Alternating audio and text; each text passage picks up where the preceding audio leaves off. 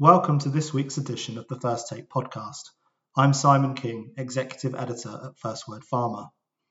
On this episode, I chat with my colleague Virginia Lee to discuss US approval of a novel immunotherapy drug and third checkpoint inhibitor, Bristol Myers Squibb's LAG-3 inhibitor relatlimab, which has been approved as part of a fixed-dose combination with Opdivo for the treatment of advanced melanoma. We also talk about positive data for a potential new treatment for ulcerative colitis, which was the subject of Pfizer's multi-billion-dollar acquisition of Arena Pharmaceuticals in December, and the implications of these data on the treatment landscape and investor sentiment heading into the second quarter. Lastly, we hear from Dr. Adam Brufsky from the University of Pittsburgh School of Medicine, who spoke to FirstWord's Michael Flanagan this week about recent clinical developments in the field of breast cancer and how these potentially practice-changing results could impact patients.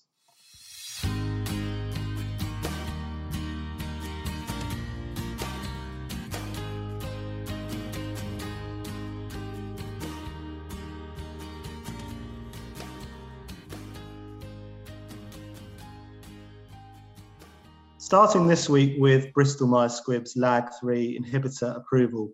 Virginia, what's the significance of this?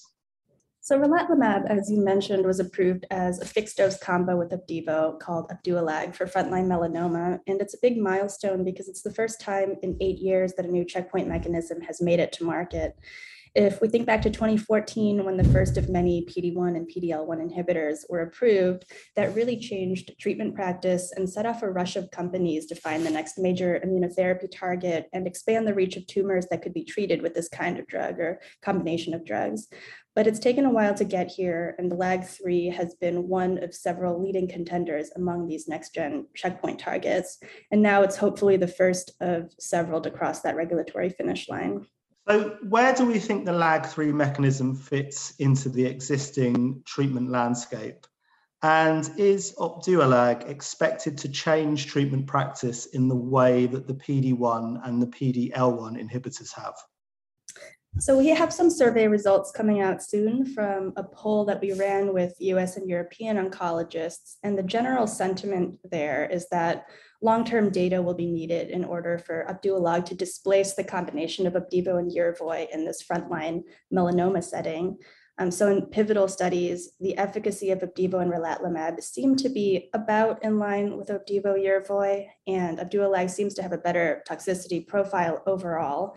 However, Opdivo Yervoy has been used for some time now, and physicians have become better at managing the side effects that come with that treatment regimen. And then more importantly, we have long-term data on Opdivo Yervoy that we simply don't have yet with Opdivo and relatlimab. We've seen in long-term follow-up studies that Opdivo and Yervoy together produces a long tail on overall survival and progression-free survival curves with an overall survival rate of about 50% after 6.5 years. And we just have to wait and see how Opdualag will compare to that. So for now, the KOLs that we've spoken with see Opdualag as a clear replacement for patients being treated with a PD-1 monotherapy, or perhaps in community hospitals where physicians have less experience managing Yervoy's side effects. But for Opdualag to really change practice, we will probably have to wait for survival data to mature. And in the meantime, what's next for relatlimab? So the LAG-3 inhibitor is being evaluated as a monotherapy and in combinations for several other tumor types, including lung cancers and colorectal cancers.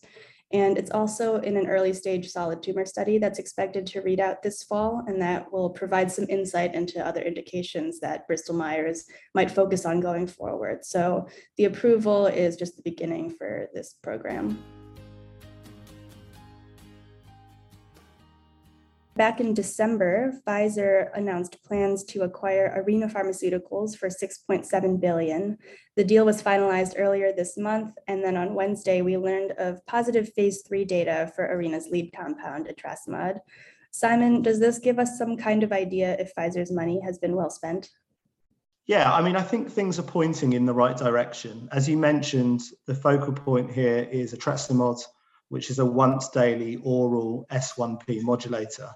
Now, it's being evaluated as a treatment for a number of inflammatory conditions, but the most advanced development is in ulcerative colitis, where there are currently 2 phase 3 studies underway. And Pfizer said Wednesday that the first of these has met its primary endpoint by demonstrating clinical remission at week 12 versus placebo. It also said that etrasimod has achieved all of its key secondary endpoints as well. At this point, we don't have detailed results, but perhaps equally important is Pfizer's confirmation that the safety profile in the phase 3 study was consistent with earlier phase 2 data. And why is that so significant with this particular drug? So there's already an S1P modulator that's approved for ulcerative colitis. It's Bristol Myers Squibb Zeposia, and it was cleared by the FDA last May. Now, knowing that the etrasimod data were imminent, we spoke to a US-based KOL earlier this week who confirmed that Zeposia is struggling to gain traction in the market. And that's partly due to cardiac safety concerns and the added burden of patient testing and monitoring that this requires. Now, when it announced the Arena buyout back in December, Pfizer, perhaps understandably, said that etrasimod had best-in-class potential, but this doesn't seem to just be corporate bluster. KOLs that FirstWord has interviewed about the ulcerative colitis treatment landscape over the past 12 months agree that based on early data, etrasimod could definitely be a cleaner agent. So although Pfizer has provided only limited details that are positive, we do need to see some detailed results to ascertain whether these will translate to a less onerous label, and that's obviously assuming that the drug is ultimately approved. And of course, last week, the FDA approved AbbVie's Rinvoq for ulcerative colitis. It did, and so the market is becoming increasingly crowded. Rinvoq is a JAK inhibitor, which of course is a drug class that has faced several safety question marks over the past year or so. Now, the FDA, as a result of that, has approved Rinvoq for second or later line use. So it will be interesting to see how AbbVie's drug is used, and in time, assuming that etrasimod gets to market, how the two products are positioned against each other. One thing that's worth noting is we spoke to a separate KOL this week who said that he was much more excited about Rinvoq than he was for Zeposia when it came to market last year. Pfizer, of course, has a lot of experience in the JAK inhibitor field, primarily through its first-in-class product, Xeljanz, which was also the drug which has raised these safety concerns. So I guess in that perspective, the deal to buy Arena can possibly be viewed as something of a pivot, or maybe certainly a diversification away from the JAK class in the inflammatory disease market. So what are the bigger picture takeaways here with these data seemingly justifying the Arena deal? So I don't think it's a huge surprise that the data are positive given what we saw in phase 2. And I think the fact that Pfizer acquired Arena just a few months ahead of a phase 3 readout, and it was the only company that was bidding for Arena, speaks to its ability to probably stretch itself financially in terms of deal making, given the substantial growth in revenues it's seen over the past 12 months on the back of its COVID-19 vaccine. But it must have been pretty confident on the outcome of these phase 3 results based on its due diligence. Obviously, what we haven't seen is a significant uptick in M&A since that deal or since the turn of the year.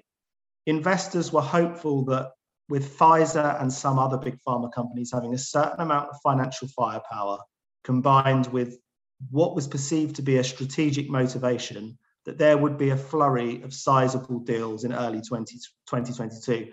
And it just hasn't happened. And that's definitely weighed on sentiment.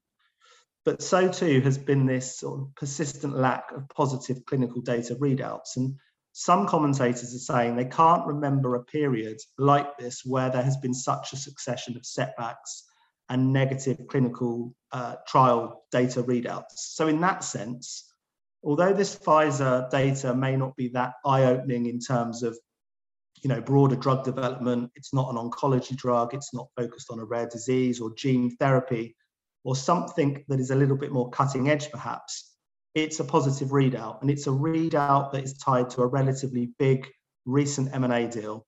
So it could perk up sentiment around more activity on that front. And there's a lot of revenue tied up in these various inflammatory disorders. So in general, I think it's probably good news for the sector.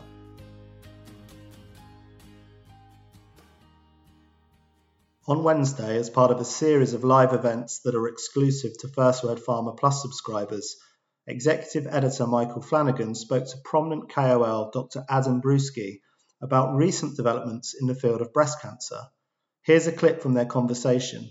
Be sure to check out FirstWord Pharma to listen to the whole interview or to find out more about how to subscribe to FirstWord Pharma Plus. So Lynparza's label was just expanded in the US to include adjuvant treatment, as I mentioned, for BRCA-mutated HER2-negative breast cancer. This was based on the phase 3 Olympia study showing a 42% improvement in DFS and more recently a statistically significant 32% improvement in overall survival. So first question, is there any question that this study has been or will be practice changing? Sure. Let's first start with a few premises here. The first one is that when you say 34% or 32% and 42%, those are relative decreases. Those are absolute decreases. So it's really important as oncologists, and whether you think something's practice changing or not, we're not as interested in the relative decreases, but actually the absolute. And in the Olympia trial, I'm a co-author of it. In the Olympia trial, at least for progression-free survival in the metastatic, or for disease-free survival, the amount of people that didn't recur, I think it was probably in absolute terms about 4 or 5% for people who had very extensive disease, say 4 or more nodes positive or 3 or 4 more nodes positive, or node positive in general. It was probably about 7 or 8%. So at 3 years. And so the thing is that, at least for progression-free survival, that's great. What was important and was presented at the ESMO breast meeting, I believe or the ESMO plenary. ESMO now has these kind of online plenary sessions. There was actually a survival benefit, which looked at be about probably 3 to 5%, which is significant. That was all in the ER positive and in the ER negative subset that are BRCA positive by germline assays. Additionally, it was also in the adjuvant setting. So if someone had adjuvant therapy, they would go on Lynparza for a year, and they also would have the overall survival benefit. So this is really good. This is really good news. I mean, I think that a lot of us would have pushed to use this had it even not got FDA approved by its label, but it's nice that it got FDA approved because that allows AZ to market it, and it also allows payers to pay for it because it is fairly expensive. But I mean, I think this is an advance and it is practice changing. For that, probably 5-10% of women who do have BRCA-associated disease.